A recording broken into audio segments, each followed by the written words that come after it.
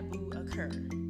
I'm committed to saying the things that people think or admitting the thoughts and feelings that insecurities prevent from being admitted. I invite you to join me in just being open and transparent with yourself as you listen to each and every episode. Now, let's jump in to this week's episode.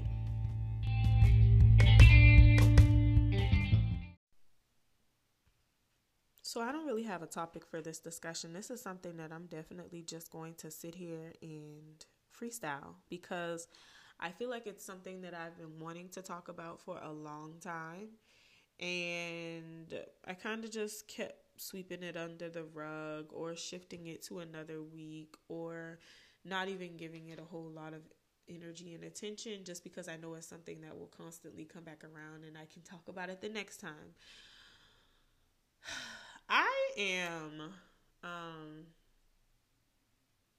very disappointed in the nature of how Black women specifically treat each other. And so I am not exempt from this discussion as being a guilty party. We sit in a position of judgment most of the time. And even when we say, who am I to judge? No judgment. I don't care about that girl.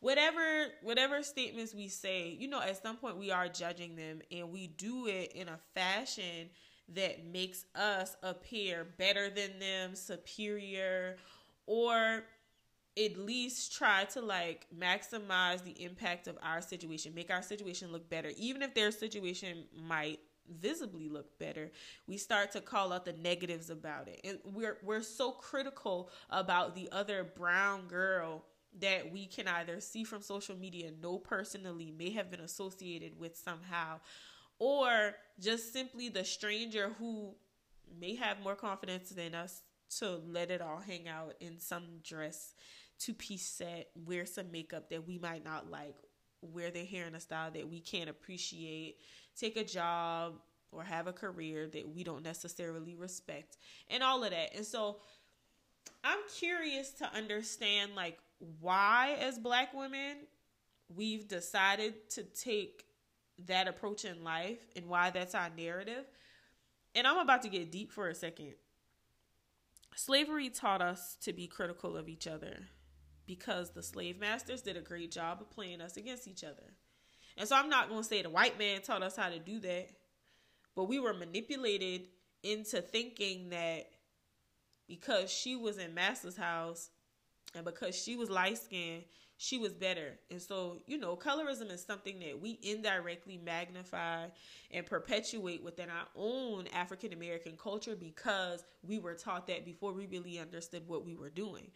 But I'd like to say that present day, we are completely aware of the implications of slavery and how they taught us and embedded in us certain thoughts, behaviors, and ideals.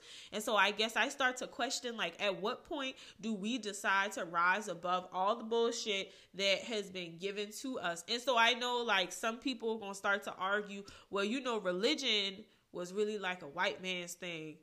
And I just think that we're going to step outside of that. We're not talking about religion here. We're talking about the culture of Black women and how they treat each other. I just use that to give some context into where my thoughts are coming from. The only way that we as Black women will be appreciated and respected by any other group of people, including Black men, white women, white men, Hispanic, African, Asian, English, British, whoever, we have to treat each other better amongst ourselves. I'll just be transparent. I've definitely been a woman that has said things about other women in relation to speaking about their body, speaking about their hair, their sense of style, the types of decisions they make, their career, their day-to-day decisions, the men they choose, the relationships that they have, their friendships, even making assumptions about their mentality based on my interactions with them. I've been that person. And it was wrong for me to do that because it's a lot of things that I didn't consider when I made those statements. And I'm going to sit here and say, I probably did it yesterday. I'm not even tripping.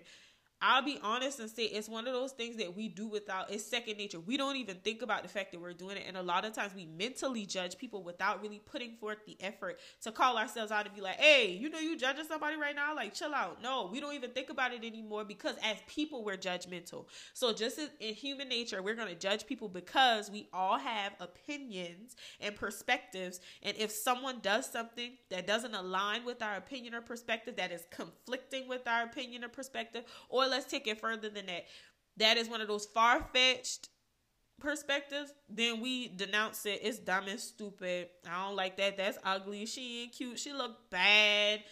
She's dumb. You know, any of that kind of commentary, technically speaking, we're judging this other brown sister. Like, you have to consider the other things. Like, me talking about somebody that looks bad in an outfit, shouldn't wear something,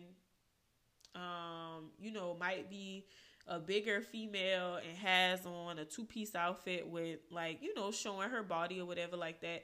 I kind of have to understand that her doing that and that exposure for her might be more to boost her confidence than it is to appease me. You know what I mean? Like, I have no idea what kind of self-esteem issues people have. I'm not necessarily one of those people that has that. I mean, we all have insecurities about ourselves, right? So I could probably say that, like, my thighs are super big and my hips are wide. And that's not always necessarily something that I hate. I think it definitely gives me, yes, ma'am, you serving body. But sometimes I don't want to look like that. Like, sometimes I just want to put some leggings on and look comfy without looking like I'm trying to expose my entire shape to the world. And so it's not something that I feel horrible about or I try to hide or it's got me down. But for someone else, that could be an insecurity where they wear things to disguise it or they wear things to prevent it from being a focal point. And so I have to understand that people make decisions for a lot of different reasons. And so that's what I want, like, my brown sisters to understand. We don't necessarily know the reasoning for why people do things. For some people, that might be the only career that they can choose right now. Like, you know, sometimes I'm not necessarily judgmental of strippers or people that have OnlyFans and things like that. I'm just like, get your money, sis. I ain't tripping. But other people, you know, they categorize them as hoes and sluts and prostitutes and all this other stuff. And I don't agree with that. I don't think that's fair. Like, they're just getting money. They just choose to do it a different way. That's not my option of choice, and so that's not what I'm gonna do. And then, you know, there's a lot of people, they want to be down on people that work at call centers. For me, I worked at a call center at a certain point, so no, I'll tell you this, that's probably the hardest job I ever had, because you got to deal with people and they shit, and don't nobody want to do that, like, on a daily basis. That junk is mentally and emotionally exhausting, and there's really no way for you to push through it, because, you know, you got to go back tomorrow and do the same thing. That's your bread and butter. That's how you make your money. And it's a lot of money to be made in that environment if you working to work some overtime and grind out. And so I ain't tripping. I definitely understand why people do that. But sometimes that's the only option that people have. Sometimes people might be trying to motivate themselves and push through something to get to that next. Like, it's a means to the next end of another means to a next end, and so on. Like, it might be what they have to do right now. You have no idea the kinds of responsibilities that people have. You have no idea the type of influence that they might have in their personal circle. They might be portraying confidence when really their self-esteem is trash. They might be portraying success when really they're struggling. Beyond that, I guess even for myself, I have to ask the question, like, why do we care so much about what the next brown female is doing? Like, why can't we just look at it like, yes, ma'am, do your thing, grind this thing out? Like, we have to, like, and so here's the other side of that. A lot of the times we can do that, and I do appreciate this culture of uplifting Black women regardless of what they're doing, and not really caring about, like, the hesitation to support people, not really caring about whether they have 10 followers or 10 million followers or 10,000 followers or 1,000, whatever it is. Just willing to be supportive, willing to give that extra push. And even from a stranger, like, I will use yesterday as the prime example. I was working out outside, and there were 3 black women that drove past or walked past me in that process, and every one of them down their window and said, "Go girl, get it, because you're doing more than I did today." And while I was going to work out regardless, it kind of pushed me into this discussion today, because I realized that, you know, sometimes you have no idea what that little small push can do. Like, you don't know if that was one of those days that coronavirus had me feeling like, damn, this a rough day. Like, this shit is whack. I ain't being productive. I'm struggling just to find some peaceful outlet. I'm trying to stay positive. I'm just sick of this house. It's starting to stress me out. You know, you can get in your little mood with this virus or whatever. And so those are the kinds of little small trinkets of hope and faith and motivation that can change somebody's outlook on their day or their week or whatever situation they got going on. That might be the one little push they needed to keep it moving. And so I say to all the brown sisters out there, like, I want to challenge you as well as myself to encourage, motivate, uplift, and inspire another brown sister today, tomorrow, the day after that, and every other day that follows. Like, let somebody know that you see their work, you appreciate what they're doing, their effort isn't going unnoticed. And I guess I'm going to start it off, which I know that, like, I'm putting myself out there and it requires accountability because I'm literally sitting here saying it. But I want to see that change. I want to see the effort in supporting one another change. Like, it's so many women right now who've been in crazy situations and circumstances. Like, you know, we can use Meg Thee Stallion as a prime example. It was all these jokes and stuff about her being shot, but like, y'all know, like, it's arteries and veins in our feet. Like, if he would have shot her in the wrong place, she could have bled to death prior to even getting to the hospital. And, you know, when you're in love, sometimes you go through different efforts to protect the person and to protect yourself. And so she could have been doing all of that to protect her image, which we know at the end of the day that was the larger goal here. But I think, like, it's not fair to give her grief about that. And then, you know, the other girl that was missing or whatever, y'all like swarmed to her. And then Nicki has a baby. Y'all excited about that. And then, you know, Tamar tries to kill herself. And so now we got all this different speculation. People want to criticize her. I think I saw, like, Kaya with her messy self, which, don't get me wrong, like, I enjoy the Kaya banter. Like, I enjoy the little messy commentary and stuff like that. But I think that there's a line that has to be drawn with that kind of stuff, because we're on one end, we're just making jokes and we're being funny. On the other hand, we're trying to tear people down. She made some statement about Tamar trying to take her life and something about the boyfriend and Africans and all this other stuff. And too soon. Like, I feel like as Black women, sometimes we don't know where to draw the line. Sometimes we always resort to running out. Sometimes we don't understand that, like, yo, you gotta chill. Like, that can't be your course of action all the time. You can't always want to jump on somebody, dog them, tear them down, and just defame their character. Like, you can't want to do that all the time. We can't be those kinds of people. We really have to get to a place where we're focusing on how do we make ourselves better, how do we make the other brown sisters around us better, and then how do we collectively pour that into these younger brown sisters that are watching us. Y'all, we are teaching these young Black girls to be envious, to be conniving, to be judgmental, to avoid loyalty, to avoid being completely honest with a person in their face and just kind of ripping them to shreds in public. Like, discretion of just having that kind of open and honest discussion with your friend. Even just open and honest discussions. Like, we can't be honest because we too caught up in our feelings of being jealous. We don't want to see sis win, because if she wins, then that means I only win a little bit, or maybe I win less altogether. Like, it's so much money out here to be made. Everybody can do everything. This market I understand all the markets are probably saturated with all kind of things right now. Like, I decided to start my own business, and guess what? There are other people that are doing the same thing. People will come to me because they know me. People will come to me because of the impression that I've had on them. People will come to me as they begin to see my work unfold. I can't necessarily be concerned about who doesn't like me. Or I can't necessarily be concerned with who doesn't think I'm doing a good job. Or I can't be concerned with who just wants to rip me to shreds, criticize my work, act like I don't know what I'm talking about when I work and market it every day. You know, that kind of criticism is something that I don't really need, to give energy to, and that we actually shouldn't be putting into the atmosphere.